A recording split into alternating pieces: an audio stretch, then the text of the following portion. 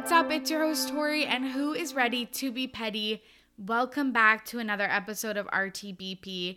I'm back with Sophie from Unpaid Emotional Labor, and we are covering the reunion episode of Love is Blind Season 2. As you all know, we covered the full season last week. We did a video version, which you can find on Sophie's Patreon, and then the audio version on my feed. Same goes for this week. The video was released on Monday, and you're hearing this on Wednesday. But I highly recommend you watching the video version. It's really fun. I do some more prop work. So I just suggest you check that out. And it's been so much fun talking with Sophie these past 2 weeks, and I feel like the stars really aligned. They brought us together to talk about Nick Lachey and Jessica Simpson. I've been singing What's Left of Me all day. We recorded at 8 in the morning. It is now past midnight, and I am still singing What's Left of Me. It's just a really good song. We're gonna cover more Nick and Vanessa with the ultimatum coming in April, so that's gonna be really fun. But it's been so nice chatting with you all in my DMs about the show, and I really appreciate everybody's opinions and, just really dissecting the show. So I want to give a shout out to Sakina. She slid into my DMs, and we were talking a little bit about Shane, and we were just talking about how maybe his facial expressions and body movements could be stimming, could be coming from something like Tourette's. We kind of jumped on the Coke bandwagon real quick. But yeah, after watching the reunion and just seeing, his body language, those kind of behaviors come out in stress, we just kind of jumped to conclusions in this series, and that wasn't super fair. So we don't know what's going on, but yeah, it's evident that there's something. And then Jade slid into my DMs, and this is something we didn't cover on the podcast, but just the conversation between Mallory and Jarrett. I thought that the way that Jarrett said that it was a joke was really underselling and just not an accurate description of their conversation at the beach. It was definitely not a joke. They were super intoxicated, and they were talking about real things, and both being kind of inappropriate. So kind of annoying that he kept insisting that it was a joke, even though it was an inappropriate joke. And again, I just don't think that was the right word to really capture what happened. Anyways, if you have more comments and more insightful things that you want to talk about around the reunion, or anything that's happened on social media afterwards, feel free to reach out to me. I feel like some people were surprised that I responded. Trust me, I am desperate for attention and just desperate to talk to people about Love is Blind. So my DMs are always open. Okay, that's enough for me. Let's get to the show. Here is my conversation with Sophie. I didn't think we'd start with the eye sweats. Sorry, we're crying. We're crying. Okay, I just want to preface this with saying it is 8 a.m. where I am. So if this is... And it's 10 a.m. in Chicago. If it's this is more unhinged, that's why. I didn't have time to make a coffee because I was fucking slapping makeup on my face. I'm blow drying my hair. Well, sacrifices for our fans and this chaotic universe that we've inserted ourselves in. No one asked for this. We're inserting ourselves, but you look great. And so is that coffee or tea? Mm-mm. Is that kind of it's water. A rush? It's water. Ooh, okay. Well, SOS. So I thought you were I didn't get to make my coffee the way I normally do it. I just instant in a piping hot cup. It's it's water. No, we're struggling. We're struggling this AM. And water is why am I in there? Yeah. Similar to the vet community. Why am I being dragged into this? Oh my God. Oh, you know what I love about our chemistry is that I didn't even need to do my intro. Folks know what's up. We just delved into And I honestly, I think this might help me restructure my podcast episodes moving forward, because it's like, I didn't even need to do the intro, and I just love that we're diving into this. Me too, because we need to get into it. Okay, so I think it would be fun to start with like maybe just like what were you most surprised about? Just anything shocking that came or out, like or anything that you're like, wow, this was not what I expected. Right. I think I think we're gonna have to start with our gold mine. I think Abhishek saying, I mean, unfortunately, the only one I'm attracted to here is Vanessa.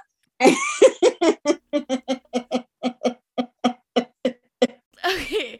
And the collective starts, and everyone started their pants, and obviously Nick Lachey, looking like his soul. You know, he wrote "What's Left of Me" to talk about this moment in the future. Hey, that's a bop, though. Like that's a fucking good song. People were like, why are you using this in your stories? Yeah, because I want to listen to it again, Karen. Like, yeah, I have it on my 90s, 2000s, 2010s playlist, but I wanted to listen to it again. You know? It's so fucking good. I have the video playing in my mind constantly. Me too. And he has that same fucking faux hawk as he did in the video. Same faux hawk. Oh, same medium shirt. We were just kind of like, oh, okay, can we get his blood pressure? I have some veins popping out. And so to see all of that 2006 glory aimed at Abhishek, and he was too stunned to see. And his eyes were just shooting daggers. I think that's the first, I can't remember what reality show, so it has to be the first in a long time where, besides Housewives, their reactions were so fucking like they were genuinely shocked. Like, that is good TV, even though it's like a POS moment, even though it's like Abhishek's gonna get Me Too'd pretty quickly, pretty soon, but it was like such a reality TV gold moment. Like, you can't make that up. We'll never get another Unfortunately I'm Only Attracted to You, Vanessa Lachey, and we all know where we were when that moment happened. So I just love this moment. Okay, so I really want to talk about Nick and Vanessa too, because they contributed so much, like negatively and positively, to this reunion. I hope we can carve out time to talk about because they were such non-entities in the show that when they brought what they brought to this episode, I was shocked. I was so shocked, like, that they were actually getting like angry and like getting involved, and they seemed like they cared about the show. What, and maybe, like, I think when we talked about last week that you didn't watch season 1, and so they were overrepresented in the episodes, and in the reunion they held back. So I think the whiplash of, we only saw them like sprinkled throughout maybe 3 episodes total, and then for them to literally be the stars of this reunion, it's like, I want this formula. Yes. You know, you come out, you say your thing during the episodes, but then in the reunion, I want to be read to filth by Vanessa Clearly Lachey once in my lifetime. Like, the way she was coming for Abhishek's neck, I need this all the time. I was shocked. Oh, and then the gross way she was like, "That's my man." And she's like, she was like, all, please. She was like, "Ladies, stand back." Everyone's like, "Yeah, we're good." And then like, Nick is visibly trying. Nick is counting all the ways that if he assaults Abhishek, can he get out of this? He's like, no. Last time I tried to get out of something legal, Joe Simpson had a hold on me, and it was really hard. So you're seeing Nick count all the ways he can get up an assault charge, flashbacks, unlocking memories of Joe Simpson and the Simpson cult. And then his wife is choking him, trying to say, this is what you guys want to hold out for. Love is blind, but if you have an affair, it'll all work out. Like, yeah. It was I need that chaotic, unhinged. I need those moments because them on the fly, they do their best work. Like I reading off their, know. being scripted, it's like, okay, we get it. Obviously, being cliche, but them off the fly, like when Nick thought he had his moment telling Abhishek, well, you treat animals. Oh my God. You don't treat humans. I said good day. You could just see him in his little beady eyes, and his brain was just working overtime. He was like, oh, the people are gonna love this. I'm now like the new like woke king. Like I stand up against poor behavior, like men's poor behavior. It's like you were basically Abhishek like fucking 10 years ago. And I was like, you're like a mixture of Kyle, Sal, like Shane. Like I was like, you could have been put on the hot seat 10 years ago. I was like, have you changed as a person? That's what I wanted to know. That was one of my unanswerable questions in this reunion is like, is Nick, I was going to call him Nick Jonas, and then I was going to call him Nick Viall. Is Nick Lachey? Like you listed like really terrible hits. Oh my God. Thought you were gonna throw in Nick Carter for good measure. I'm like, Jesus Christ. That's literally the Rolodex that I was going through before I got to Nick Lachey. I think he thinks that he really did something with this reunion. I mean, that vein bulging out of his periwinkle faux turtleneck. Like he really thought, he's like, ooh, you know what? I'm gonna school him. And then it didn't help that there was someone, I can't remember as many times, I literally have watched that clip 45 times, but as many times that I've watched it, there's someone that says, oh shit. And I'm like, who said that? Like, he did not say anything. I had to rewind. The first 20 times I watched it was to like, wait, what did he say? Did he say, you treat, like, because I was trying to get the zinger of like, what was this read? He didn't stick the ending. No. It was sloppy. No, it should have been a one-liner, but it was like 6, like 6 and amendments because no. I mean, I love a vet. I love a vet like the next guy. And I'm like, if you're not, you have to amend your jokes. It's not. Let it go. Oh my God, it was so brutal. Then it turned into like you said, like this big woke moment, like hashtag I stand with the vet community. Like and it was just pure chaos for however many seconds it lasted. You had Shane literally sharding himself. He did not want to be there. And then Abhishek is like, oh, wow, whoa, yeah. And I'm like, what did he say? He didn't say anything. And he's like, well, the vet community is going to be really pissed, Nick. I'm like, give this, to inject this into my veins. I know. Okay. ASAP. I know. So, okay, maybe let's just talk about Shake, because it's like, did you ever figure out, because I didn't, when this was filmed? Yeah. So it had to have been filmed starting. So Love is Blind premiere.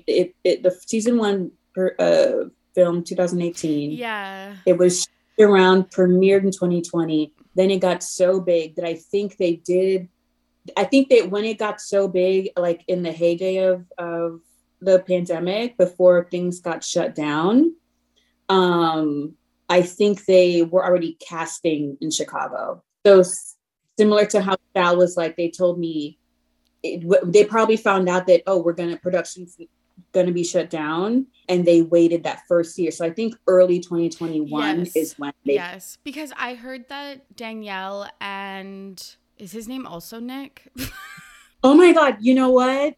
When I was making a meme last night, I was like, wait, is his name Nick? And it took me like It 2... is. Yeah. So they got married in June 2021. Oh, you know what I was going to say also? It couldn't have been early 2021 because it would have been winter. So I think it was last summer. Yeah, so it would have been last summer. So they're coming up on a year. And had they, at this point, when they did the reunion, known the public's reaction? Yes, because because I found it had premiered, like it took so long to find a home to stream, or they weren't even, it accidentally landed at Netflix. Like someone took a chance on it, but they were trying to shop this show to like a CBS or like an and so it accidentally landed at Netflix, and I think it landed there to die. Like they didn't think anyone was going to watch it because it was over a year of trying to sell it. Exactly. And so I honestly, it was the formula of the pandemic where everyone was forced to like, what am I going to do all this time? And because it had premiered, I believe, around Valentine's Day, like early February. So people hadn't seen it until 6 weeks later. And then everyone's watching it. And so you're having these cast members watching it too. And then it got so popular, they had to film the reunion. And we got the reunion in springtime, I think. So that's a good, they had like over a year to curate their personas. And I feel like that was the energy I was getting with all of the men. But we can talk about that later. Exactly. And like even you can tell that they were prepared to ask the questions that they wanted to ask and like answer for some of their behavior. Right. Like total sterile PR energy, and it enraged me. So I think maybe that's why I love those unscripted, unhinged moments, because like, come on, guys, like let's cut the bullshit. Y'all all came here. This experiment was, how can I become famous? Like, stop. They're trying to be like this quintessential couple in season 1, and you cannot be this couple. And it's like, after, like, we're talking about, like, for them to have stewed in what Love is Blind is and see how massive it got for over a year, and you're gonna pretend like, oh, well, I didn't know this has happened. And every single one of them were verified up until 4 days after the premiere. Some were verified immediately. Like, shut the fuck up. Like, I hate that, like, deliberate ignorance. I have that same issue with the Bachelor franchise. And now I have it with these people. It's like, and that's why the first seasons of shows like this are so much better, because they like Too Hot to Handle was the exact same, because they don't have any of these like preconceived notions. But now it's like, I guess they can just get that from other reality dating shows. But right. Like, okay, so I think also one of the most shocking moments for me was Kyle and Shayna basically admitting that they like got engaged just to like continue on with the experiment. Speak on it. Now we're going to church. Like, I speak on it, because that part, I was floored. Same. Especially that they aired it. That the producers heard that and like was like, oh yeah, we're okay with putting this out there, because it's like we all knew it, but someone admitting it and like on the TV show, not in like an interview, like somewhere out in the ether and like stuff like that, is so shocking. And it's like, no fucking shit. Like, both of you hated each other. Like, you didn't even like each other. And then, yeah, so obviously you did. And like, that's the other thing that I hate when people, I feel like I really changed my tune, because I'm like, oh my God, marriage, such a big deal, and getting engaged, such a big deal. But I'm like, on this show, it's not, because you just have to do that to continue on with the show. And when I was thinking about like Sal talking about how he like did put his life on hold for a year or whatever, or like, it's like, you're waiting for a year. You start filming and you're like, oh, I only get to film for 10 days if I don't propose to someone or act crazy. Because we found out that there was 2 couples that got engaged that just didn't make it to the second portion of the show. I'd be livid.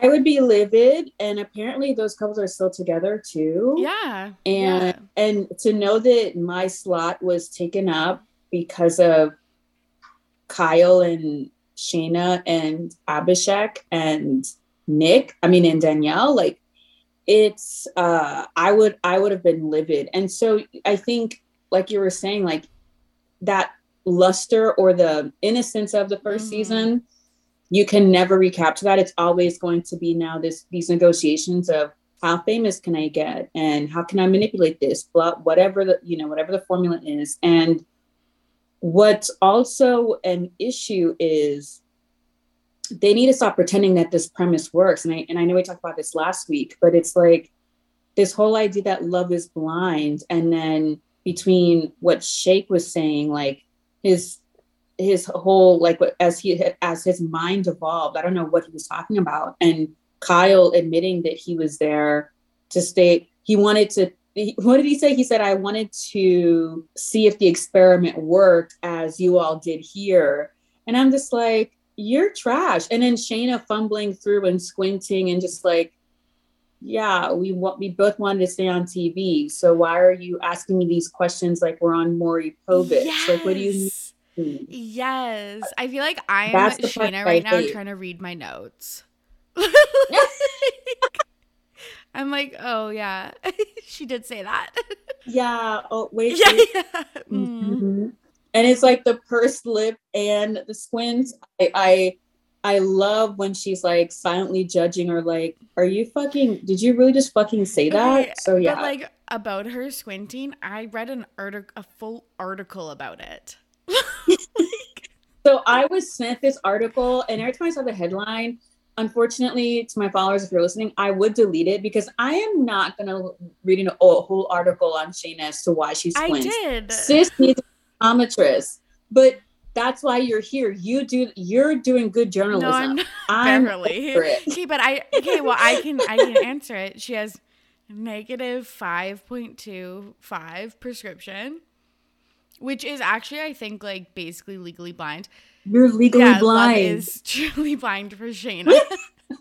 And then she's like, I can't wear contacts or something because I have like astigmatism or something. And I was like, I think there's things for that. But like, I have astigmatism in one eye. I'm like a negative. Oh, actually, my prescription was fixed because my last optometrist was a fucking idiot.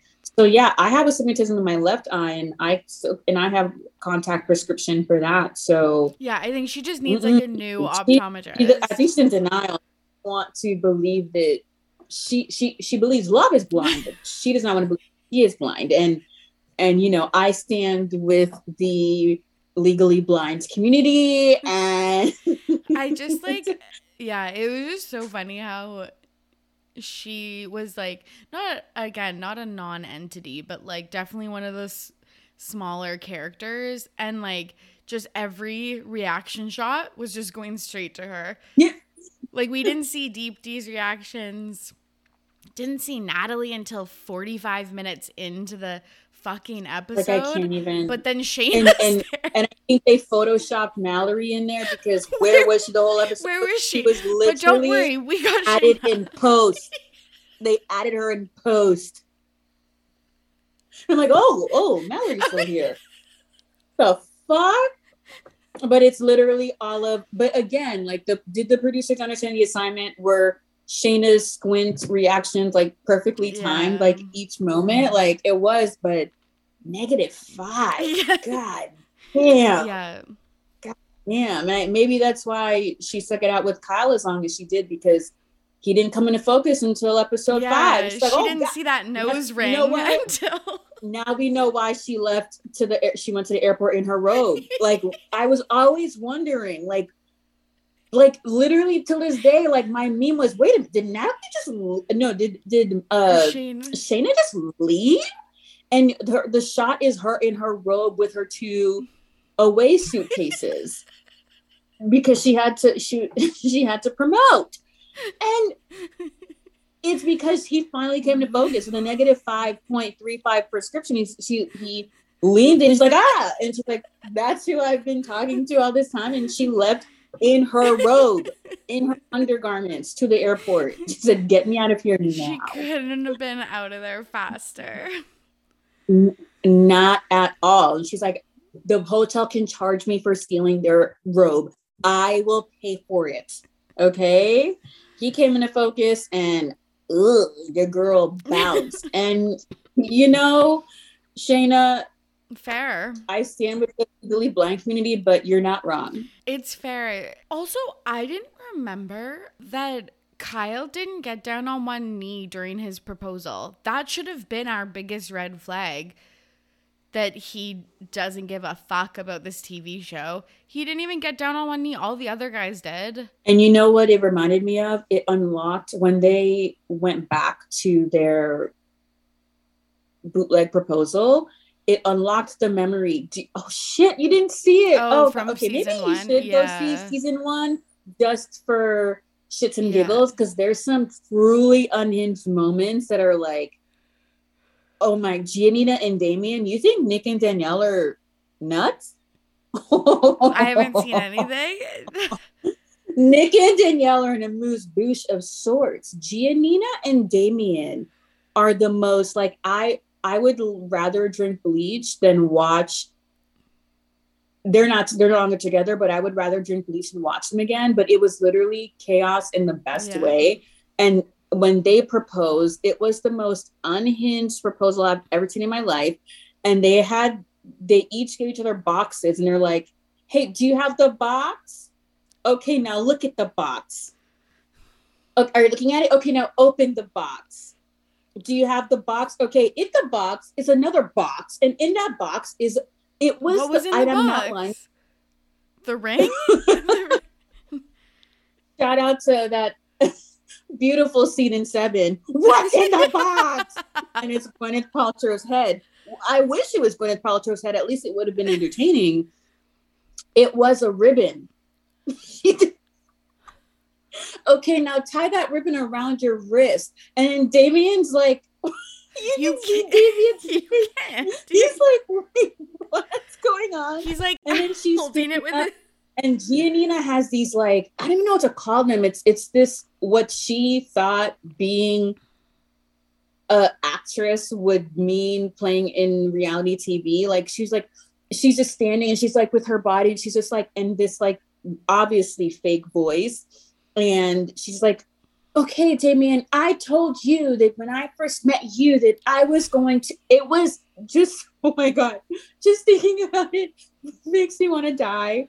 I butchered it enough. I think you should go watch season 1 when you have time. Like, maybe wait until the summertime. Yeah, I need to. After you've exorcised this season. Yeah. But where was I going with this story? Shayna oh my gosh, and Kyle being fake. So Kyle was like, it made me, it was like the first indication when they showed that playback of like, oh, this guy not only watched season 1, but he studied it. That's how bad he wanted to be on the show. So when he had the box there and he's like, do you see the box? Oh, go get the box. Is it open? Are you looking in the box? And I'm just like, oh my God, this is Giannina and Damien, but like the dollar store version. Like, this is bad. So from day one, I think that Ninja Turtle wanted to be famous and didn't, he just wanted to be casted on anything. Yeah. So I apologize to my listeners and viewers for this crazy unhinged tangent. I didn't know, I kind of got lost in there sometimes, but no, I'm obsessed. When you're thinking about Giannina and Damien, like your brain will short circuit like mine. Well, mine literally in this reunion did short circuit. Oh, yeah, an hour and 2 minutes. Like, because you said your most shocking.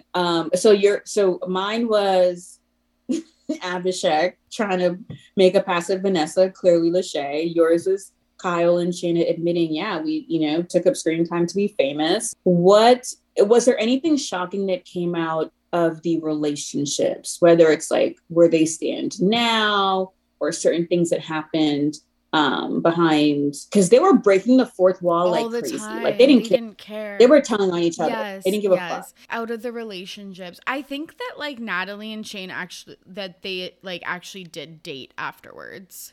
I think that Same. Was like the most shocking thing, and that Sal and Mal only got one coffee together, like not even a drink, a singular coffee, like Starbucks down the road. Like, you think she wasted $7 on a venti? No. She took him to Joe's No, she took him to the coffee shops within the hotel. Like it's just there. Like when you don't even know what your barista looks like. You just literally stick your hand out and they put a cup of coffee in there and you walk to the exit. Like that's where they went and got coffee. I don't think they sat down. No, they didn't. It's the coffee shop where they don't sell pastries. It was Mallory hates Salvador. Same. Oh, wait, I didn't mean to say that. I was gonna say I know. I was literally gonna be like, yeah, I know. Like you're right. If you're just tuning in, Tori is channeling Abhishek with these like off the outbursts. With these Freudian slips. Oh my God. And I'm dead. You look so serious. You're like, oh my God. Okay, and this was another fourth wall break when Mallory was like, oh, I was blackout drunk talking to Jared about the ring. Yeah, because that's when J-Lo comes out. Like, the fact that they didn't even see it, it was so apparent. Her accent changed. She was like swearing, all over the place. She was doing hand gestures. Yeah, and it's like, like, the kind of like I'm a guy's girl, and like, like sporting events, and I'm like, wait, what? That's your equation for being a guy's girl? You like to go to sporting events? Yeah. It was a lot of unintelligible drunk. Oh shit! I'm realizing that I made the wrong decision by picking Salvador. Like, how could they not have seen that she was, knocking back a few? Not that it's, as Sal said with his calm and manicured rage, Sal freaks me the fuck out. And if I was to see him walking down Racine Ave, I would fling myself in front of a bus instead of stay on the same sidewalk as him. But back to Mallory, yeah, of course she was, like, we could see that. She was not all the way there. And so, like, I the one coffee, like, I think she was just kind of like, I'll just do this. As a maybe formality. It'll get me more screen time. Yeah.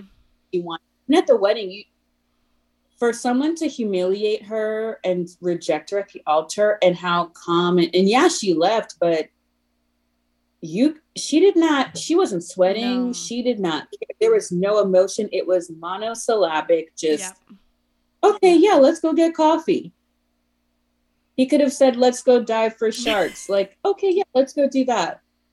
Let's do the Arctic plunge in 10 months. Okay, yeah, let's do that. She would not. He could have presented anything to her. She would not care. She didn't get any screen time, so I'm sure she's going to be pissed watching this. But Sal alludes to a bigger issue in their relationship. What was that? Just him. It's shit like that. And all of the guys, like, if we're going to, okay, I feel like we're probably going into a tangent with the guys and communication. Yeah. There is nothing that the women should have apologized for. And if we dissect all their apologies. I love this. Yep. I'm like, yep.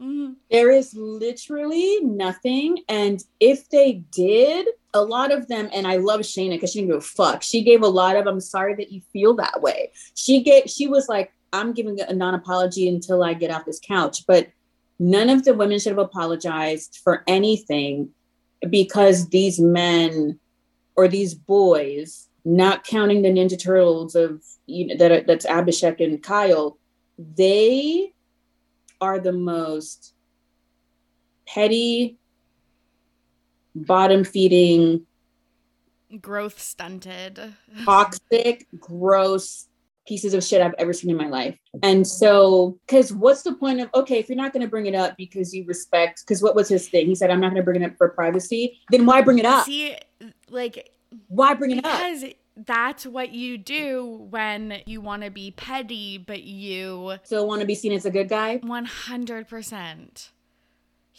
Because, sorry, what were you going to say? Just that is such a fuckboy move to do that. Like, you know what you're doing.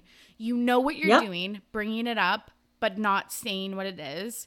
So she's like spinning. Like, it was just so fucking annoying. And then he's like, I felt unheard by you. And I was like, you sung every episode, and she sat and listened. Fuck you. I was like, you feel unheard? I heard you. On the Encanto soundtrack. He really wanted to be on. He was like, Lin-Manuel, I have my ukulele. I have my decorative garb around the house. Like, I really want to be on this Encanto soundtrack. So, and it's not Mallory's fault that she didn't get the job, Sal. So stop. It's this passive aggressiveness that I really hate. And it ends up being like scarier than someone just screaming volatilely at you. Well, no, volatile screaming and being belligerent, that's very, very scary. But that kind of seething, tempered rage. And because what ends up happening is they bottle it up, and when it comes out, it can come out physically.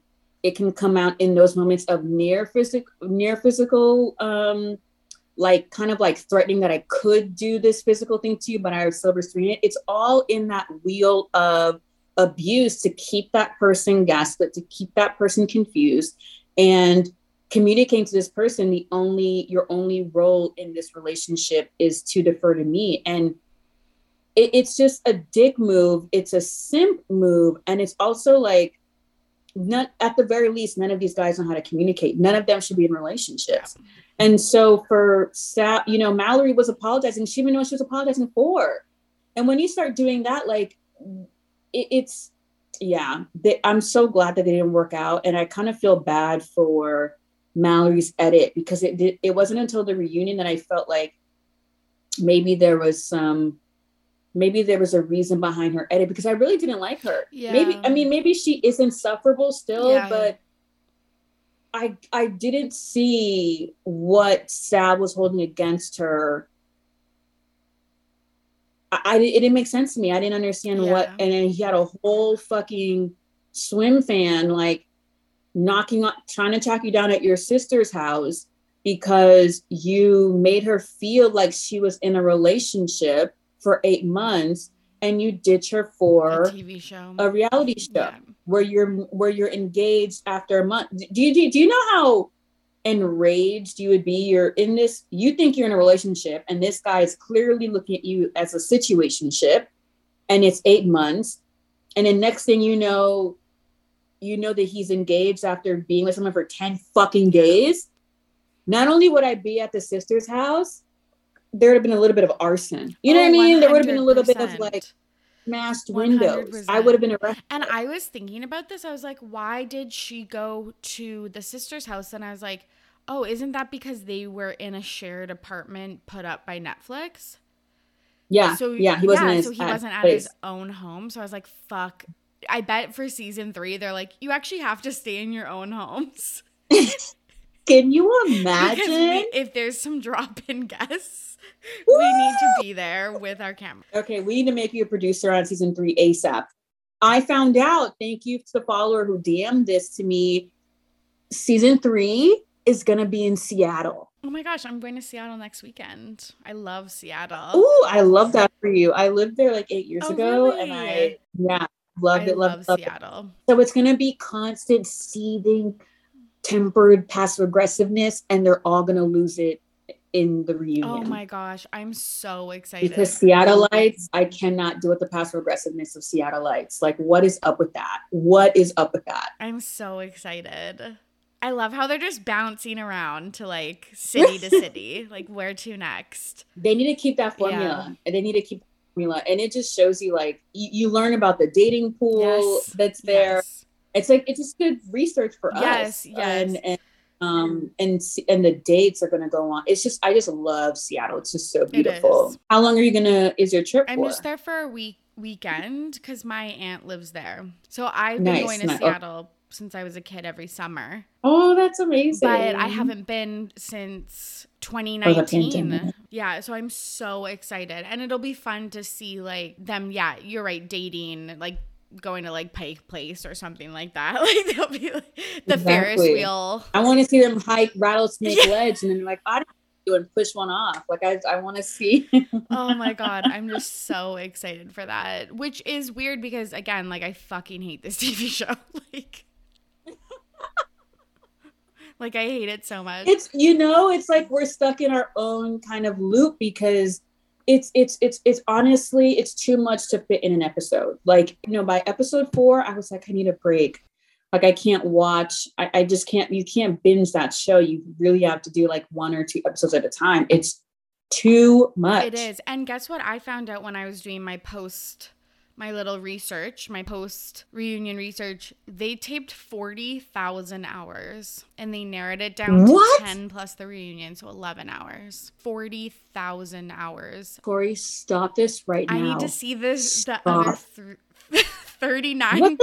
I don't care about Seattle. Give me a season of lost footage. Yes. I don't care. Okay, honestly, Netflix, hire us, because they should be doing they should be doing so many behind the scenes. Like, they should have a YouTube channel, and they're like, drop every once in a while, like, here is Shane and Natalie on a date or like whatever, and they should just like post that, like, or like the lost tapes of those 2 couples that got engaged. Or apparently, again, Natalie was proposed to before Shane. It's like, fucking show us that. That's such good TV. So I'm like, how did you narrow it down? Again, God bless the production team. They know what they're doing. But it's interesting because I did see that that news break of like, yeah, she was full on proposed by someone else. And she said that she didn't like his energy. She thought it was way too quick, way too fast. And she like said no as if like she got the ick, like as if she'd seen him in person. So I'm like, this actually gives more context into who Natalie is than what was curated for her in the show. And I honestly don't feel like she would have as big of like a following if we saw that. Does that make sense? I feel like they 100%. Like I wouldn't be like, yes, girl, you deserve better and da da da da. It's like, oh no, so you actively go after guys like Shane. Yes, that's a problem. Yes, and they made her seem like she was head over heels with Shane. Shane's her number one. She's only focused on Shane. So then when everything happened, which again, Shane is to blame for everything, but Shane is exactly. Yes, but like also it's like we were like, oh my God, she's in love and he's a douche, which isn't actually the whole story. Nope. So that is so interesting to me. Also, I want to say thanks, Alina, for sliding into my DMs. She was like, my theory about Natalie and Shane is because apparently Natalie was a big sorority girl. And she was saying like Shane is like the quintessential frat boy. And she was like, that's why she's obsessed with him, because that's like the life, or that's what you're like primed to like think is attractive and like good and valued in a partner. And I was like, oh my God, that makes so much sense. Because I'm still, again, another unanswerable question is just, how did Natalie, how do you even have one conversation with this person, let alone like 50,000? 1,000%. And before I go into my point, it's like, I think Alina gets the Nancy Grace Journalism Award. Thank you for that. I'm like the mind blown emoji. That was like, because I didn't know that piece of her, but it also makes sense. Like, we were talking about last week of like, who's her sphere of influence, being in a lot of white spaces, and like literally knowing that she's covered under the umbrella of sorority culture makes me want to vomit, of course, but it explains everything down to everything down to a T. Totally. And then if she's striving to feel as attractive or whatever as white blonde sorority girls, you're right. Then maybe when she's like, oh my gosh, this frat boy is paying me attention, maybe she's like, oh, this is like it. This is like what I thought I wanted.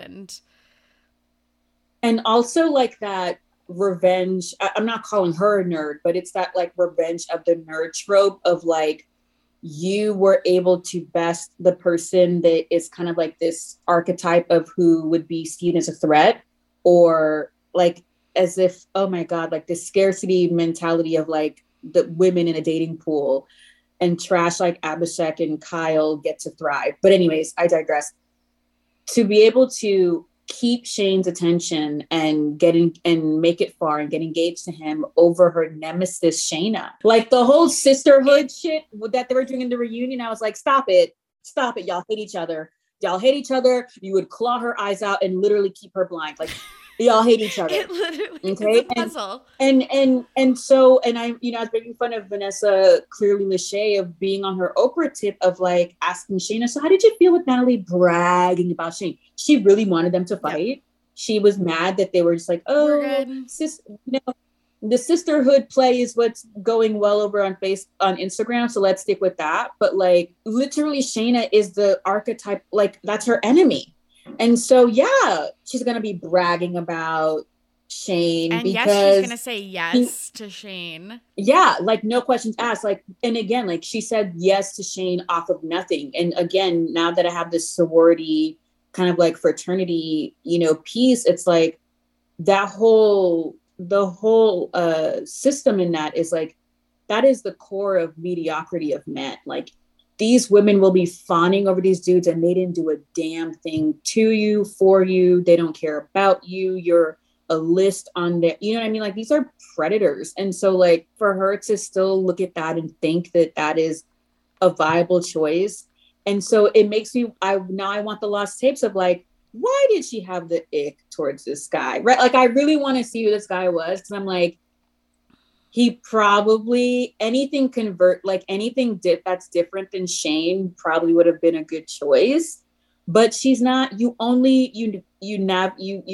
tend to groove to your patterns, and so I would love to see that angle because I think if we did, we wouldn't be so gung ho about Natalie. I think she'd kind of be just as messy as like a Danielle. 100%, yeah, or Mal. Yeah, I think, Mal, I feel like this is my apology to her. Mal just gave me that vibe of like someone who's been guarded for so long. Yeah. And they now can't discern what is them taking a risk or what is them going to the emotionally unavailable guy because that's still a safe choice. Yeah, 100%. They all need therapy. So much therapy. He was so adamant that she chose Sal because he was different from, I guess Jarrett would be her type, but it's just kind of like, but Sal was still equally emotionally unavailable. And it's still a safe choice. Like when you hitch your tent or, hitch your wagon to the unsafe guy, it's kind of like you're still protected from being hurt. But then you still get hurt and humiliated anyways. That's the lie of that, kind of thinking of being guarded. But yeah, I feel for her. I feel for her a lot now. Yeah, I do too. I'm still like, I feel like anyone on this show, I'm like, I don't think I'll say I like anybody at this point. Maybe Deep D. Oh, no, I despise all of them. Can we talk about Deep D? Because I know you did more research than I, and I would see these like, and I know I sent you an article too, but the thing about Deep D is her energy in the reunion. So why was she at Nobu with Shake? Do you remember when he posted that? He posted a picture, it was like a selfie of him and Deep D together. No. As reservation at Nobu. Yeah, that table. Like he had like a stupid caption, but he posted a picture of him, a selfie of him and Deep D to say that they're good. So after the episode, after everything the finale had aired and people were reacting to it and obviously hating him, he posted a picture of him and Deep D saying, as if to allude, like, we're actually fine. So when I saw the reunion, and then I heard about Nick Viall. She was on Nick Viall's podcast. And also, this is a message to anyone listening. Why do you guys still give Nick the numbers? Like, I'm so confused. Like, that's actually a big blood my DM saying that you hate him and you are constantly infuriated. But not only do you listen, not only do you have him downloaded it on your podcast page, but you listen past minute 1, 10, 20. You listen to the whole episode. You're still monetizing his platform. Yeah. And people are canceling my Patreon. I digress. I digress. But the tea is like, stop sending me stuff about Nick. Like after listening to his episodes and then you come to give me the tea. You guys know, if you've been with me for a long time, you know, I really hate that man. I don't follow anything he does. I don't because every time when you give me the tea, I'm always like, wait, why is this person listening to to Nick? Like he's still, you know what I mean? But I digress. But so Deepti went on there and, you know, Abhishek got really upset. And then now looking at the reunion, I'm still confused if he posted that picture that they were fine. So do you like know anything about that or like? No, like I didn't see that because Shake has been on Instagram stories live in the comments. He has been doing his villain tour. He should have been on Nick Van's podcast. Like they're one and the same. They are, but Nick is like Shane, where when someone gets too much backlash, then all of a sudden he has a moral compass and he has a spine. Yeah, he'll physically distance himself. And it's just kind of like, no, you guys are the same. That also fucking pissed me off that all the cast just like got on hating Shake and like it amends for all of their bad behavior. Mm-hmm. Like when Nick and Danielle was like, come on, Shake, like just stop. I was like, fuck you. Like, I think I hate when men can only spot like egregious bad behavior, but not all of the other like insidious behaviors that are permissible that they do themselves and see and don't call anyone out for it. Yeah. But they can call out Shake for his comments about weight and stuff. And that fucking pisses me off because it's like, oh, you're not a good person because you can stand up to egregious behavior. It's all of the other stuff that you need to hold people accountable for. And I just, that ruined my life. Yeah, it's the Me Too threat. It's the whole lie of it's the big lie. It's like, it's not that they care. There she is. Like clockwork. Did you see the disdain on my face? Like I felt like Nick Lachey looking at Abhishek, making a pass at Vanessa Lachey. It's not that they care of what's happening to the women. It's that they care that any day they could be found out that their behavior might be labeled as something that's wrong. And so it's this, you see, so that negotiation spills over into, if Shane moved any more into the couch, he would become the couch. And it's just kind of like, okay, this physical embodiment, this physical comedy that you're doing, it's cute. But then you're going to gaslight the fuck out of Nally and demand that she apologize in this like fucking schoolyard tit for tat bullshit. And that has not shown that you have grown in any way, shape or form. And all the men on that couch, honestly, and Nick, he barely spoke. All he gave was an, "Are you okay?" Like when he asked to Shake that, I was crying. But like Nick didn't really talk. And to be fair, I think because Nick is kind of way past that. Nick gives me the type of vibes that he was probably doing one-on-one therapy well before he did couples therapy with Danielle. But it's that like threat of the Me Too threat of we're not enraged because this culture breeds this predatory behavior of men towards women and these power imbalances and all this bullshit. And we see it happen all the time and we downplay it by locker room talk.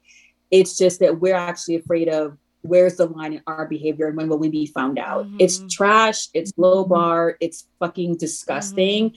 And I have no respect for any of them. And so anyone who's going to like, I don't know who's giving them a redemption arc. Apparently a lot of people were on Kyle's side. And I'm just kind of like, they're all bottom feeding trash. People were on Kyle's side. I also love Kelly. She was like, I love Sal. She was like, I don't see any hate about Sal on the internet. And I was like, we're on different internets. Like, I love you, but we're on the two different sides. I love you, but it's a problem. Yeah. This is a cry for help. Yeah. Oh my God. Yeah. I saw this especially with Shayna and Kyle. of like, Kyle was like, I need an apology for this. And he didn't think Shayna was going to give it to him. And when she was like, yeah, sorry. And he was like, oh shit. Like, I can't like poke anymore. Like, I can't. And he was like, well, what about this? And like, I love how Shayna was just like, yeah, it's sorry. And just like moved on. The men couldn't leave the reunion before trying to one up. Yes. And I guess like rehab their like full images and be the good person in this reunion. Yeah.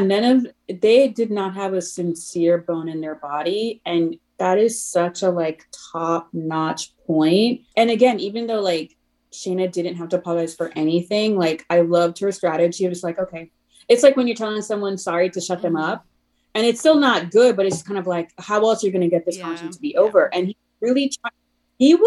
I feel like he thought he was on after the final rose and he got sent home in the finale, The Bachelor. Like he was giving that energy of beating a dead horse and trying to get something out of Sheena. And it's like, he would like restructure or like revisionist history all over his stuff. And I'm like, and I love when Shayna was like in one of those, like, not even, it wasn't Shayna, it was Nick Lachey doing his job. Like, how did you not see that her hesitancy meant not to move forward with this?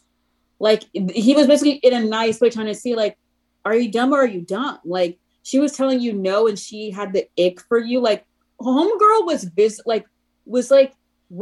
recoiled by the side of you. Like, she would recoil from you sometimes. So, like, I love how Nick was like trying to get that out of him. Like, how did you not see that? But then when he, like you said, when he would see it wouldn't work, and she'd be like, oh yeah, sorry babe, you're right, you're right, I should have, you're right. And then he's just kind of like, yeah, he was like, oh, hey, but what like, do I do? you're supposed to cry, you're supposed to cry, apologize, you're supposed to beg.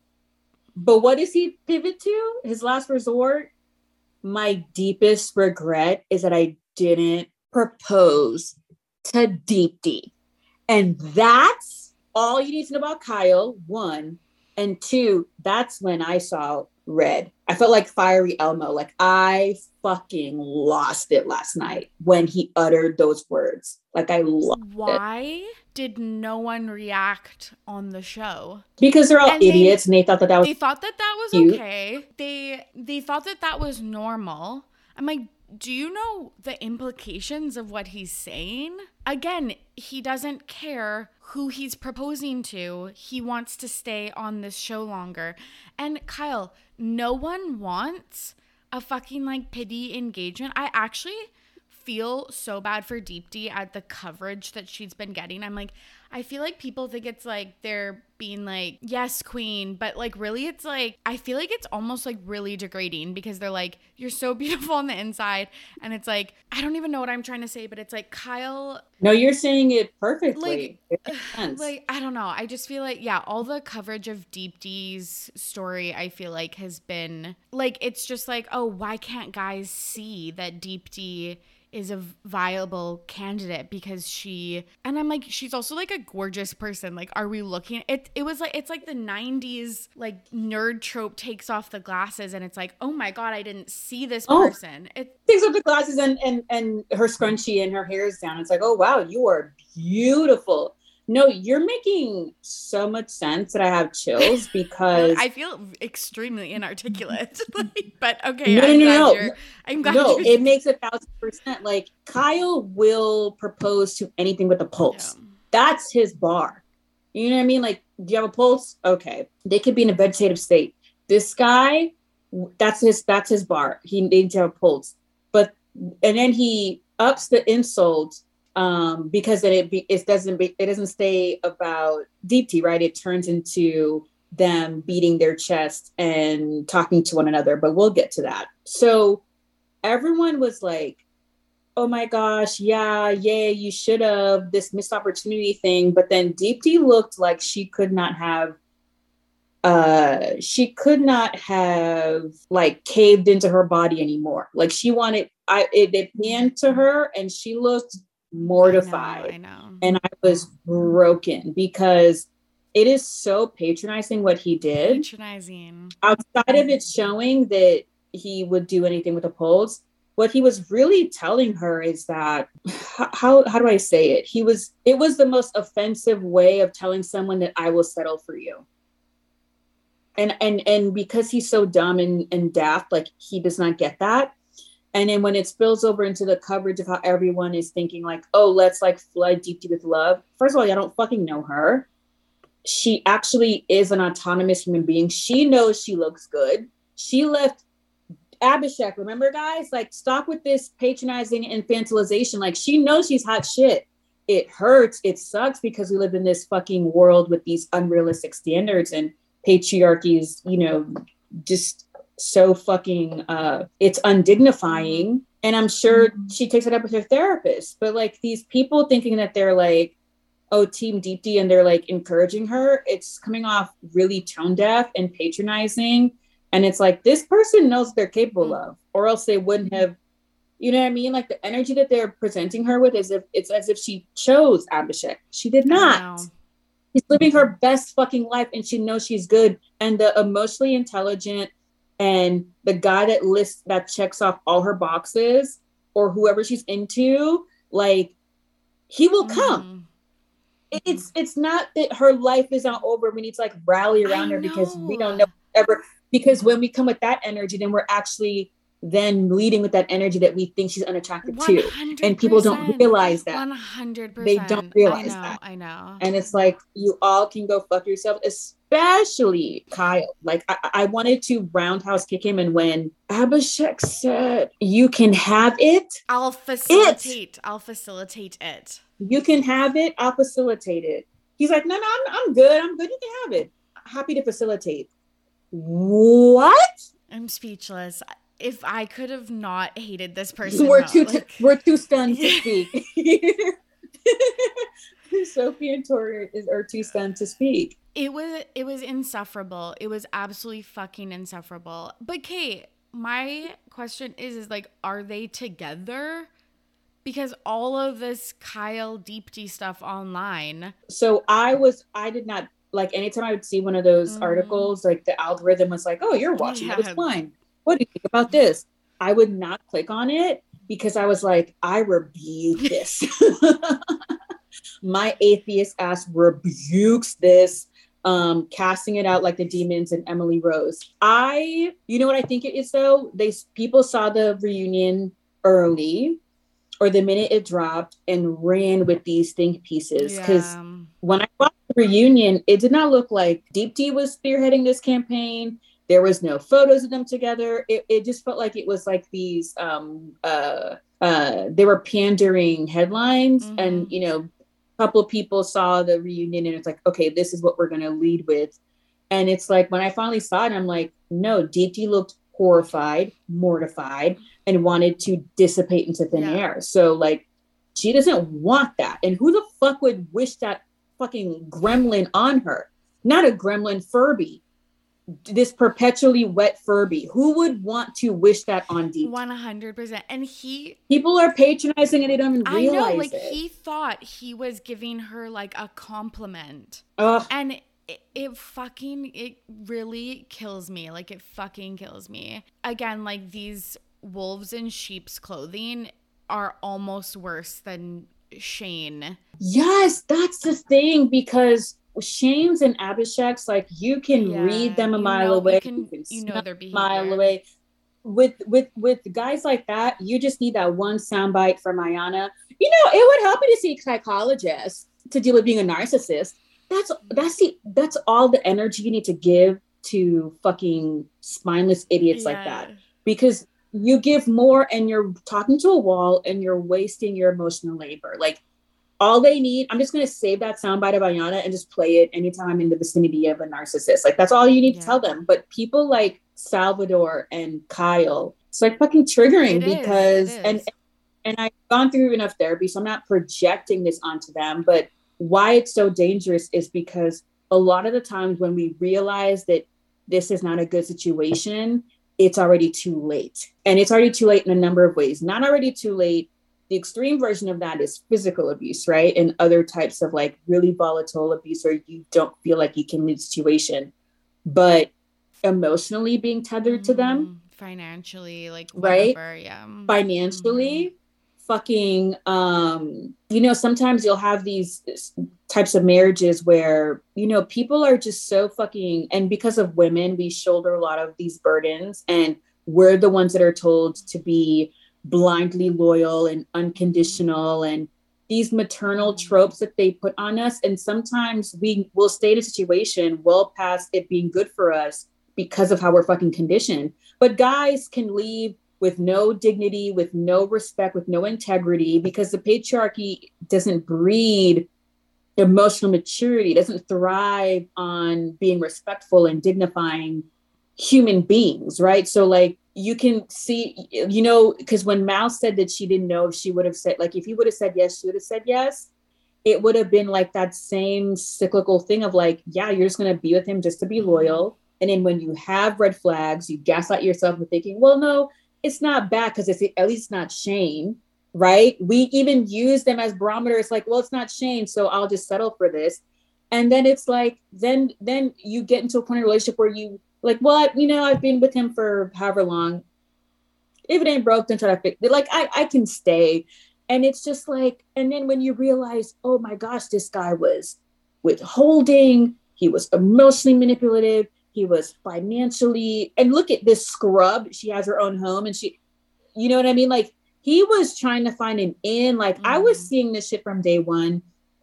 And then all of a sudden he's like financially, what's the word? Not manipulative, but yeah, not that they would be financially dependent, but he's the kind of guy that would say, we're married, we are one, our assets are one. So when you relinquish that to him, then all of a sudden he's making decisions about your assets. You're like, wait, what? But then no, that's my boo, it's my husband. It's and it's all done to erase you of your autonomy and your sense of self, to be solely dependent on him and to have that power where he can discard you whenever. So again, he's dressing it up so differently. And if you try to tell your friends, they'll be like, oh my gosh, girl, you're crazy. Like, I love Sal. I wish I had a Sal. And it's just kind of like you're in a whole ass abusive relationship brought to you by the patriarchy. And it's just like, you've seen these Lifetime movies. You've seen these relationships in your real life. And it's like,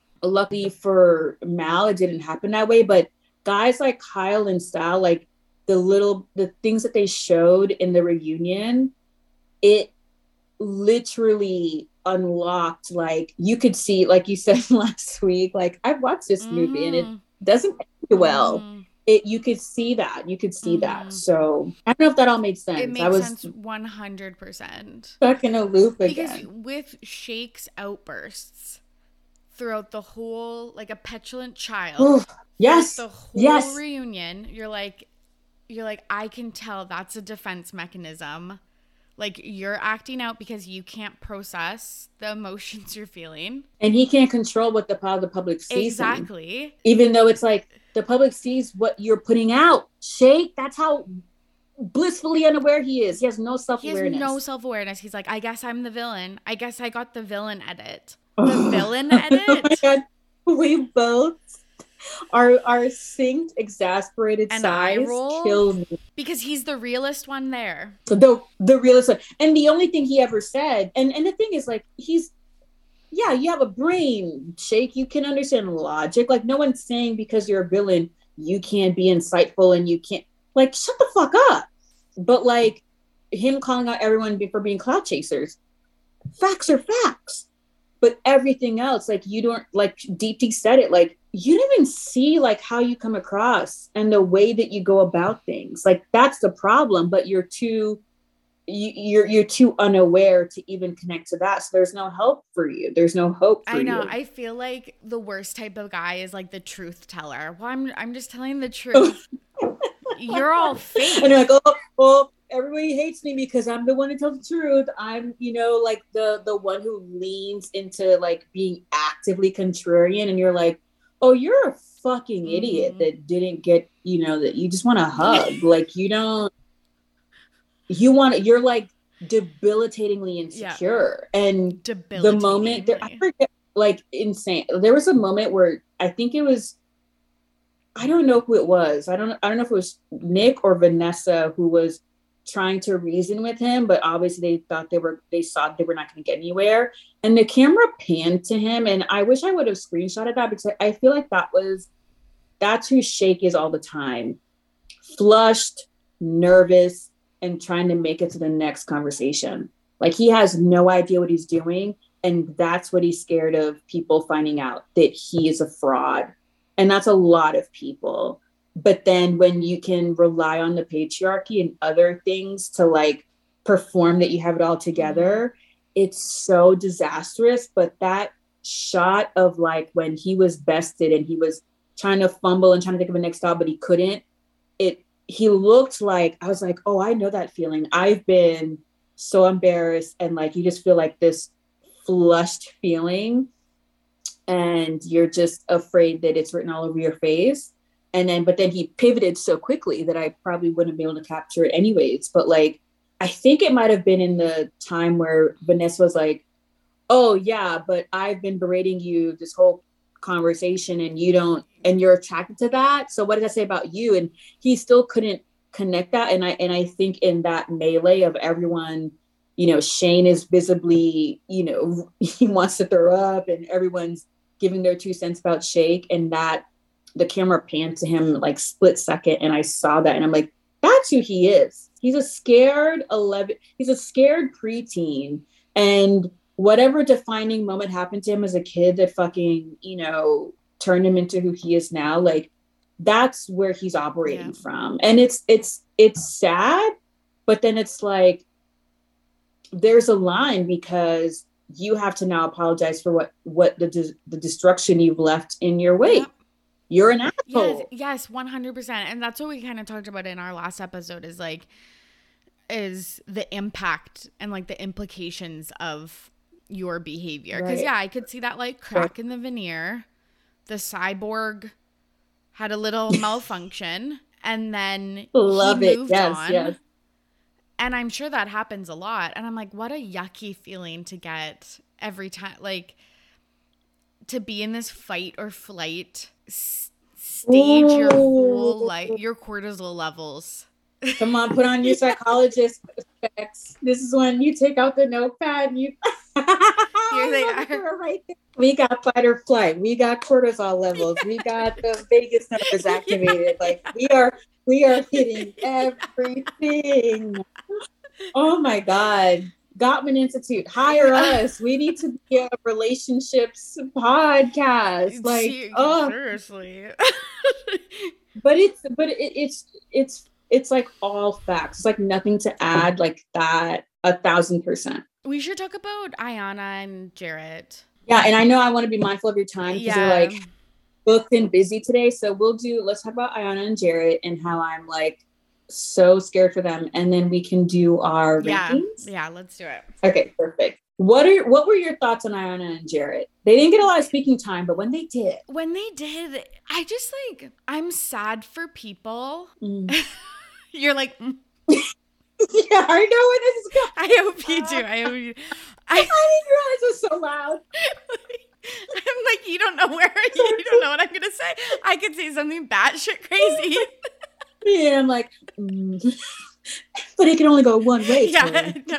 For Anna and Jared, it can only go one way. I'm sad for people, like the exasperated looks on their face and the pain almost when they're like, how's it going? And they're like, marriage is hard. Whoever is telling you it's easy is lying.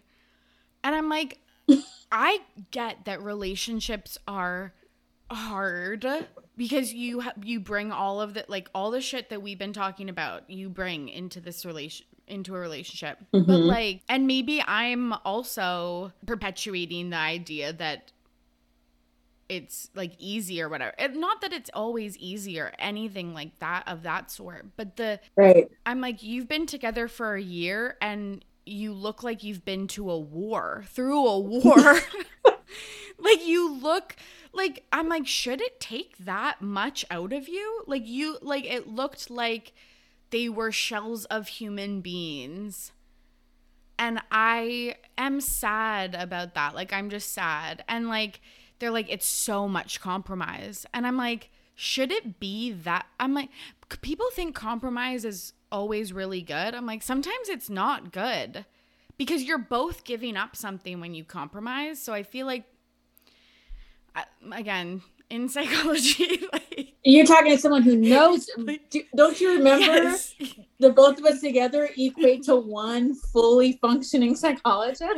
Clearly. But it's like there's like times where it's compromise, there's times where it's give to the other person, there's sometimes it's take or whatever. And I just feel like they're constantly butting heads. Like, she's such an introvert, he's such an extrovert or whatever, that I'm like, I don't think it should be that much compromise. And maybe I'm out to lunch on this one, but it's like they looked defeated. And I'm like, I don't feel like you should look defeated not even 1 year into a relationship. Like, not even talking about marriage, but like a relationship. And that just made me sad. Yeah.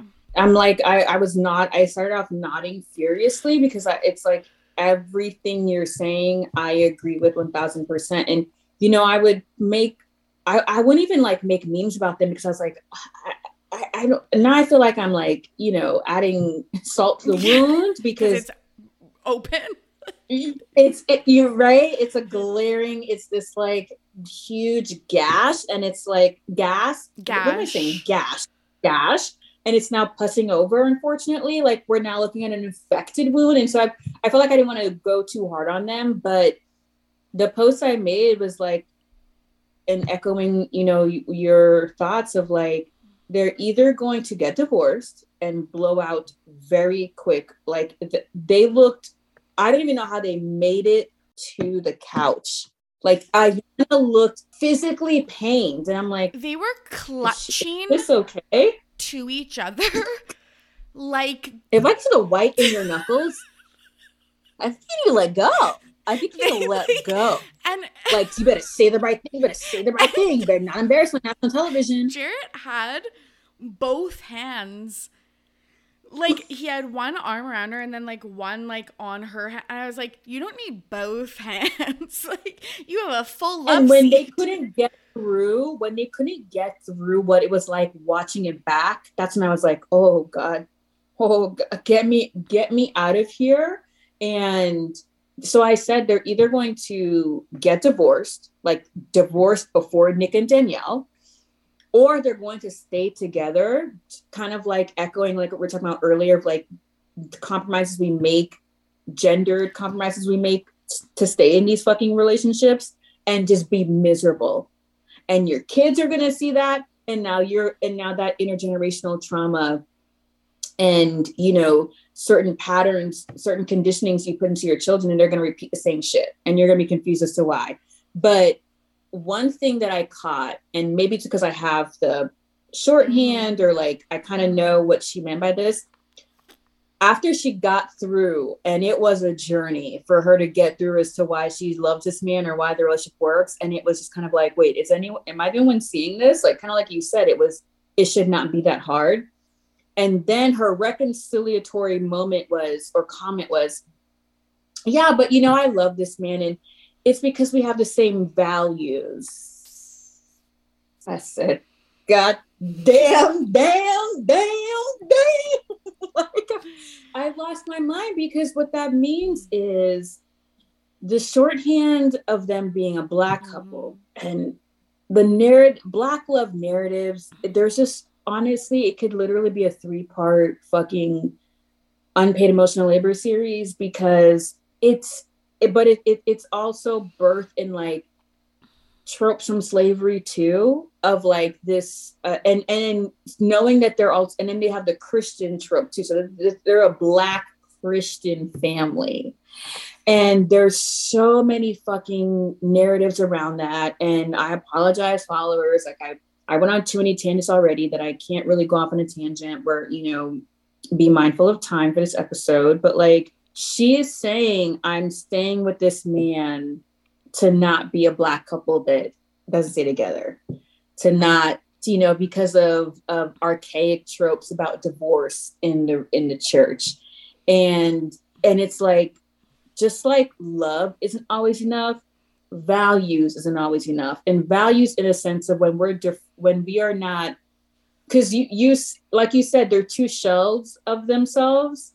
And I don't think that they are talking to each other. I think they're talking at each other or through each other under this umbrella of these personas they want people to connect with. Does that make sense? Like, I feel like, and I called it when, I forget what episode, when they met the families, I thought that Ayana was going to be a no with Jared at the altar until she met the fucking family, until she met his family.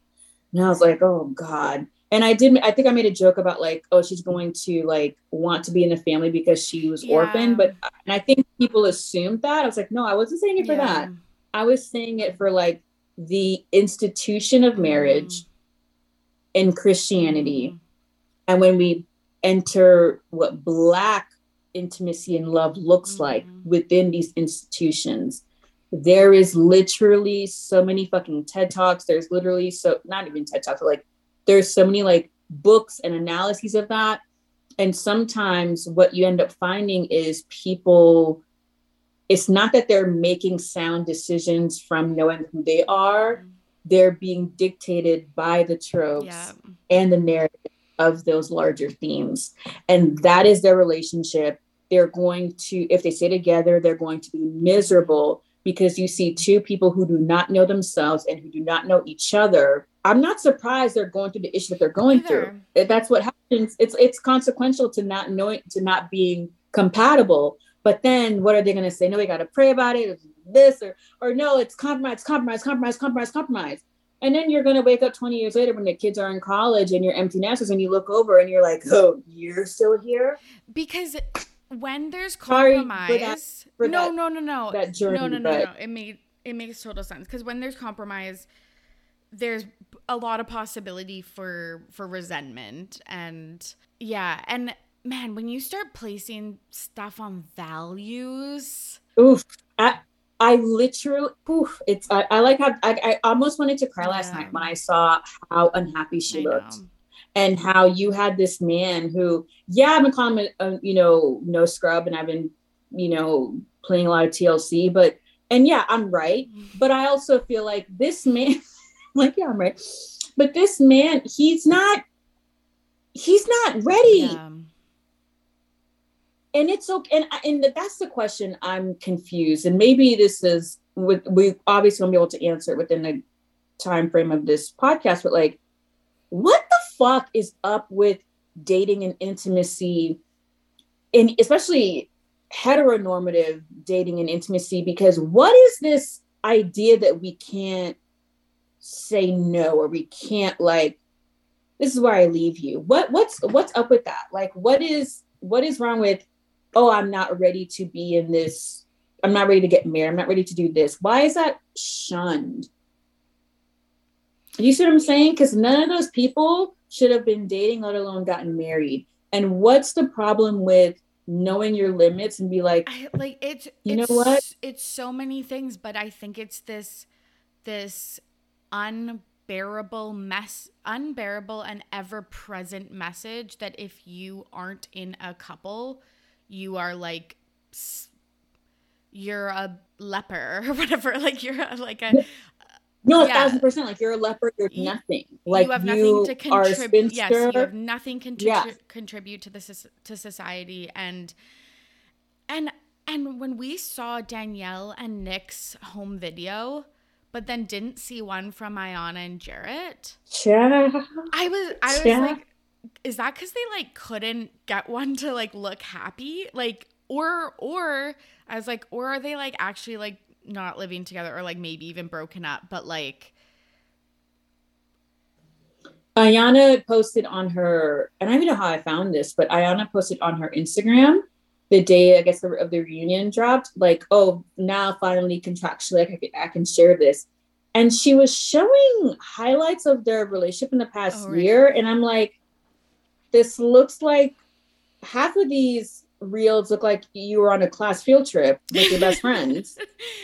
And other half looks like your middle school boyfriend. Like it felt so like, it felt so devoid of like a relationship. It looked, it I don't know, it looked like she was hanging out with her best buddies, Jarrett included. And it felt very juvenile in that sense. And, you know, my last point, Ayana, there's a lot to be said. And I think I talked about this last week of you can't pray away your trauma. I still see someone who is still very stunted by her trauma and still acting out of the place in her youth where that trauma stopped her cognitive development. And there's like a lot of science around that too. And so so there's a lot of tangents that we can go off on there. And I know I don't know her personally, and I'm not, and that sounds very hypocritical of me, feeling like I'm taking her autonomy of like she's making the best decisions for herself right now. But I'm just talking about but you're still in a bubble, like that survival mode bubble. It's still that you're still in a bubble. I've been in that bubble where there's reality and there's my survival mode, right? So, and perception is reality, but then, you know, I hope this all makes sense, but like, I'm not trying to take anything away from her. I'm sure she is happy. I'm sure she is grateful for her decision to stay married to Jarrett, but the bubble outside of their negotiations and being a shell of themselves, like it's dark. And it's very cringy at the very least. And that's all I'm going to say about that. Okay, we got to end on a happy note with jokes. Holy shit. Like, It's heavy. It is heavy. But that's what TV shows are, that depict like real relationships. Right. And I can't wait for The Ultimatum, because... Are you going to watch that? I was like, isn't this Marriage Boot Camp? It's Marriage Boot Camp, Temptation Island, but also undergirded by Nick and... obviously Nick Lachey and Vanessa Claire Lachey's marital problems, and I'm here for it. Me too. When the way they set up The Ultimatum, like, oh, a lot of you didn't know this. Yeah, we weren't in your therapist's office with you, Nick. Of course, Vanessa gave me an ultimatum. Vanessa actually gave me an ultimatum. Yeah, because you wrote a song about how you liked her when you were still married, and now you have her stuck in a 5-year relationship, and she ain't got a ring. And then. And what I do know, Nick, is that y'all did break up, and then when you got back together, miraculously you were engaged. So I can't wait for all that pent up resentment to seep through the show. I know. I'm so excited. Ooh. And we'll talk about it, hopefully. I was wanting to propose to you, like, breaking news. Like, do you just want to like keep this train going of us dissecting Nick Lachey and Vanessa Lachey hosted? I was gonna say, now can we talk? It's coming out in a month. So like, can we like still talk? Like, I feel like this is, you heard it here first. This is my first partnership. Legit partnership. Well, I actually have resident co-hosts for Bachelor stuff. That's my friends Ashley and Esther. And I feel like you're now on Netflix. It's not like a co-host. Like, I feel like it's like, no, like I feed off of your analyses and like jokes, and I feel like, yeah, it's like RTBB and UEL, all the acronyms. Like, we will cover obviously Nick and Vanessa clearly Lachey shows. Oh my god, I and love so I'm down if yes, you're down. I'm so down. I mean, I know you have like other partnerships with other people that are way cooler than me, but like I love this pocket of content. Yeah, because otherwise I wouldn't be watching. No, you need to yell at your followers. They bullied you into They literally did. They literally did. And I told them I resent them for it. They're probably like, okay, goodbye. Like, I still hate you, but I'm still gonna put up some content. Yeah. Okay, so let's finish with power rankings. Should we go to bottom to top or top to bottom? Like, who we think are the clear winners, we could do like winner loser, like who's a winner, who's a loser, but also like depreciated stock. Yes. Like, I love this. I love this idea of like sell. Yeah, who are you selling? Who are you buying? Whose stock prices are up? Whose stock prices are down? And I ripped this idea off of a lovely podcaster by the name of Taryn Armstrong, if you're listening to this. Not him. Oh, I love the energy, because my followers know that my old away tagline was like, don't be a dick, cite your sources. And I love that you just cited your source in real time. Oh, this is a partnership now, Tori. But okay, so I am literally putting all of my savings. I don't have any. I'm putting all of my money into Deep Tea. I think that the way that she's coming on top, and she's the kind of person where it's like, I love her demeanor where she doesn't feel like the need to share everything. Or also, like, even with Abhishek, she didn't speak for 36 minutes, which I was like, okay, this is disrespectful. The restraint. And then when she speaks, it's just like, he is done. Like, the man is like back to holding back his tears. And also, she's someone who we need to remember she left Abhishek, right? We don't need to give her these patronizing compliments. She is, not only is she gonna be okay, she's more than okay. She's thriving right now. Thriving. Like, I'm throwing all of my money behind Deep Tea, buying that stock real quick. Yeah. This is like, because I feel like we literally shot on them for a full hour. I'm kind of up on Danielle and Nick. You know, we shot on them last week, but when I was watching the reunion, I'm like, yeah, they're gonna be the couple that lasts from this cohort. Yeah. And like, again, I don't know if that's a good thing, but like when we saw their house tour and we saw like all their like little memorabilia, I was like, oh, okay, like, A, you're so fucking tacky.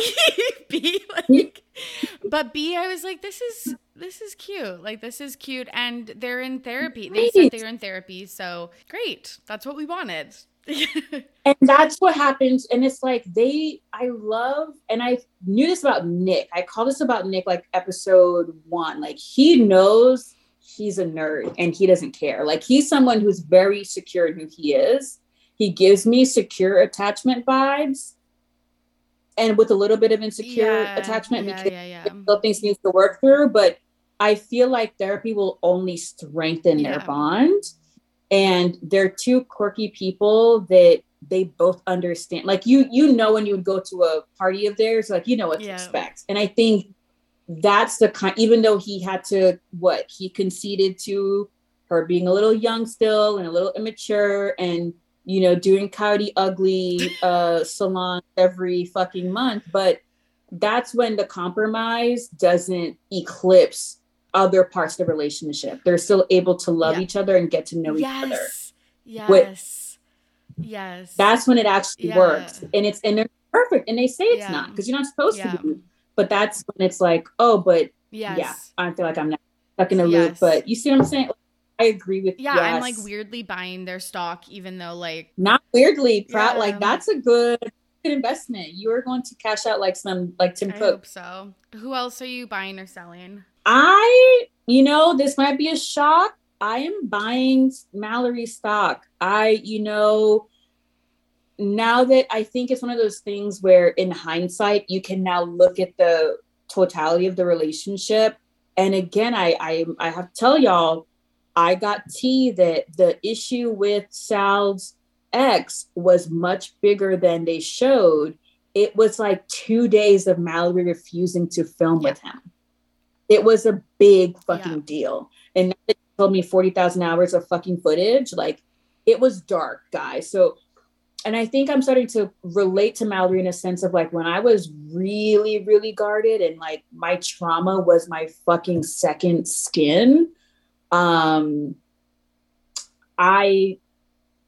actively made decisions of like the unreliable guy, because to me it spoke to me that he's safe because I know I know he'll break my heart, and that was more stable than taking a risk and actually knowing who I am and letting myself fall in love and buying into the logic that you get hurt sometimes. My trauma, I wasn't able to process that healthiness outside of these toxic cycles that I was in. And so I see that I saw that a lot in Mallory in the reunion.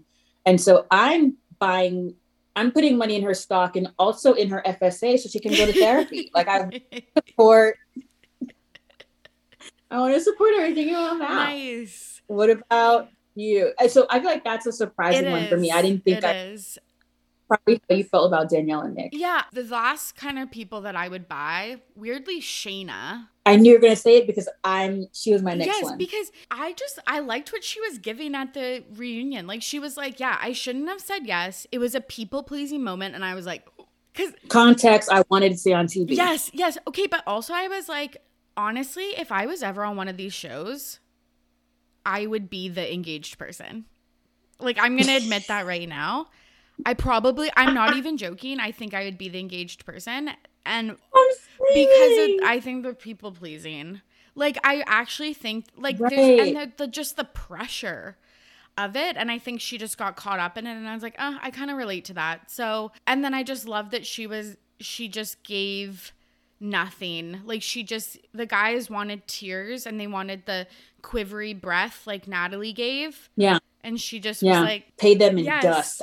This is the first time, and obviously there's a lot to be said. You know, Abhishek, it's always the ones who call out editing for their own behavior that no one edited you, bro. Like, that was all you.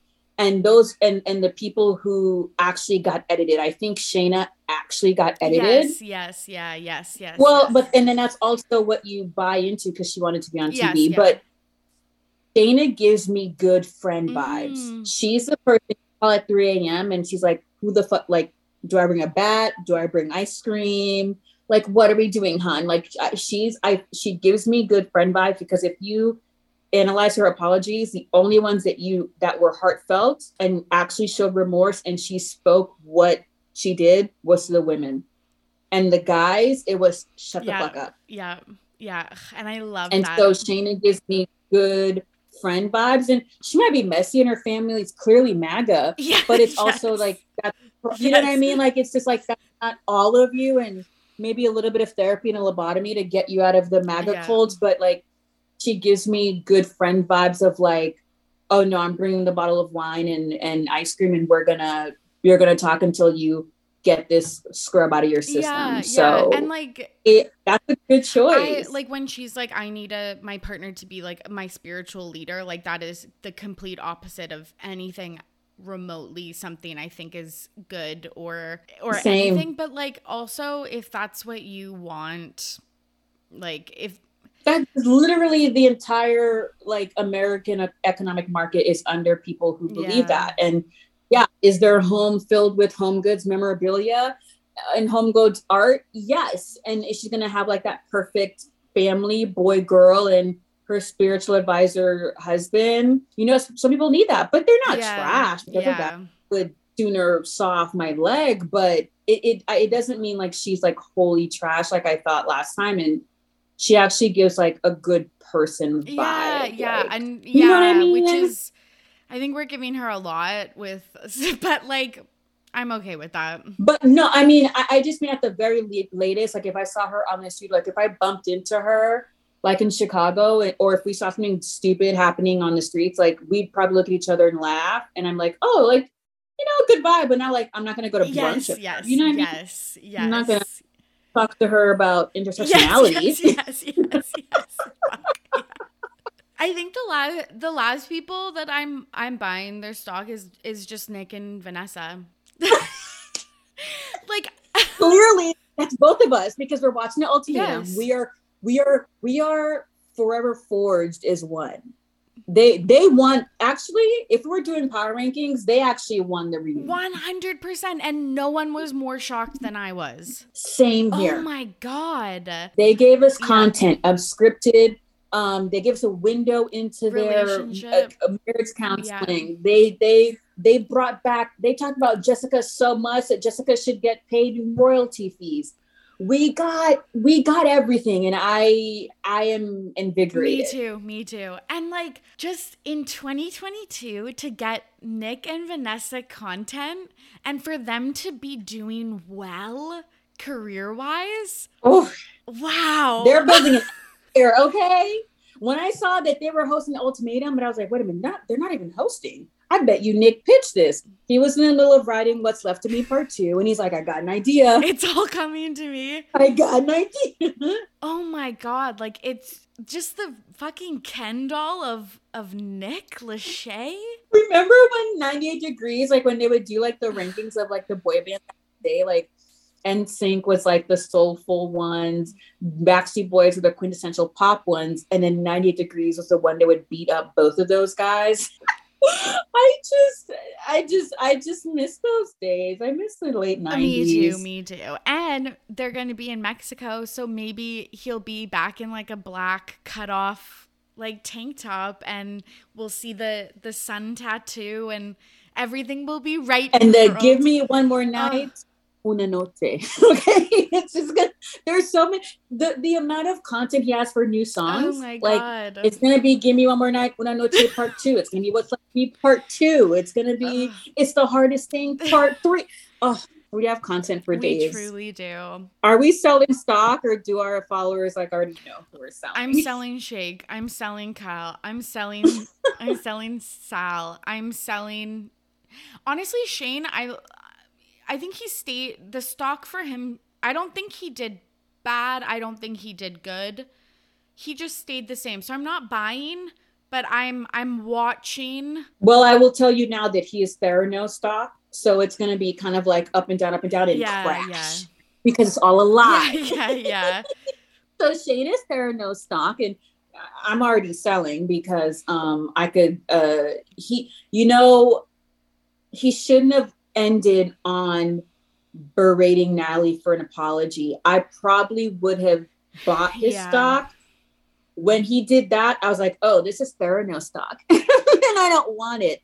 And Nick Salvador and Abhishek, they're the Great Depression. So they actually crashed the stock market, and inflation is up. And it cost me $100 to fill my gas tank. Peanut butter sandwiches and drinking water out of a hose. Yeah, this is why I was drinking water, because I didn't have coffee grounds. I'm going to eat a dried saltine cracker after this and call it a day. And I think that's a perfect place to end. Full circle with the water. I truly enjoyed this Love is Blind journey with you. I'm going to go get a lobotomy and a psyche eval for myself because I think I'm unwell, but I'm just so grateful for you and your analyses and your points, and you've made me laugh like no other in the last few months, and I'm just like, I love that we're gonna continue doing this. Same. I told Sophie this like Monday. I was like, I was one of those fucking obnoxious people, like kind of dancing while I was like making my coffee.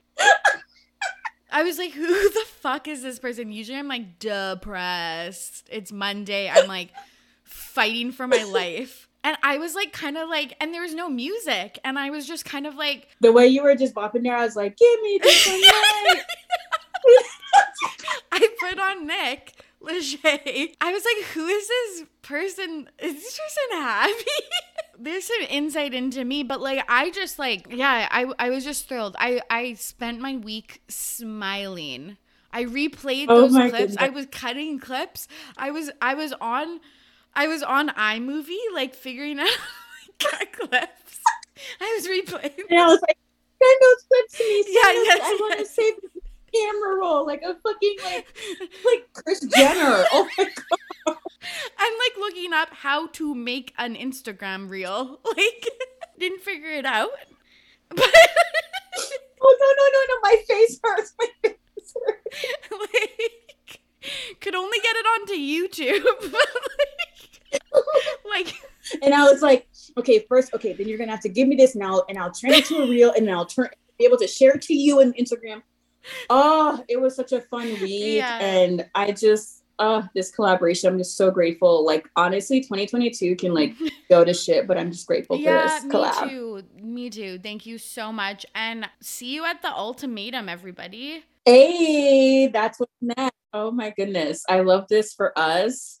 Especially for obviously Nick and Vanessa Cleary Lachey, like they are the real winners of this Love Is Blind Absolutely. season, and we got to give credit where credit's due, y'all. We got to. We have to. Okay, Sophie, this was a pleasure. Beyond honored. I don't know a better person. Oh, stop! Like I'm literally stop. I'm gonna put that Oprah gif, like where she's just crying, and I think all they asked her about was bread, and you're like, I don't know a better person. I'm gonna put with this episode. Okay. Fucking love that. Okay. I'm gonna stop. This is my job. Last time I forgot. I'm pressing stop. Bye, everybody. And there you have it. Thank you so much for listening. And thank you to Sophie for joining me again today to talk about Love Is Blind. As we mentioned, we're going to cover the ultimatum. I couldn't be more excited about this partnership and collaboration. So get ready for more content from Sophie and I coming in April. If you enjoyed today's episode, you can leave me a rating and review on Apple Podcasts and Spotify. And if you think that one of your friends would like this episode, send it to them, share it on socials. That helps new listeners find the podcast. I hope you are all safe and healthy out there. As always, I'm your host, Tori, and I'm ready to be petty. See you soon. Bye.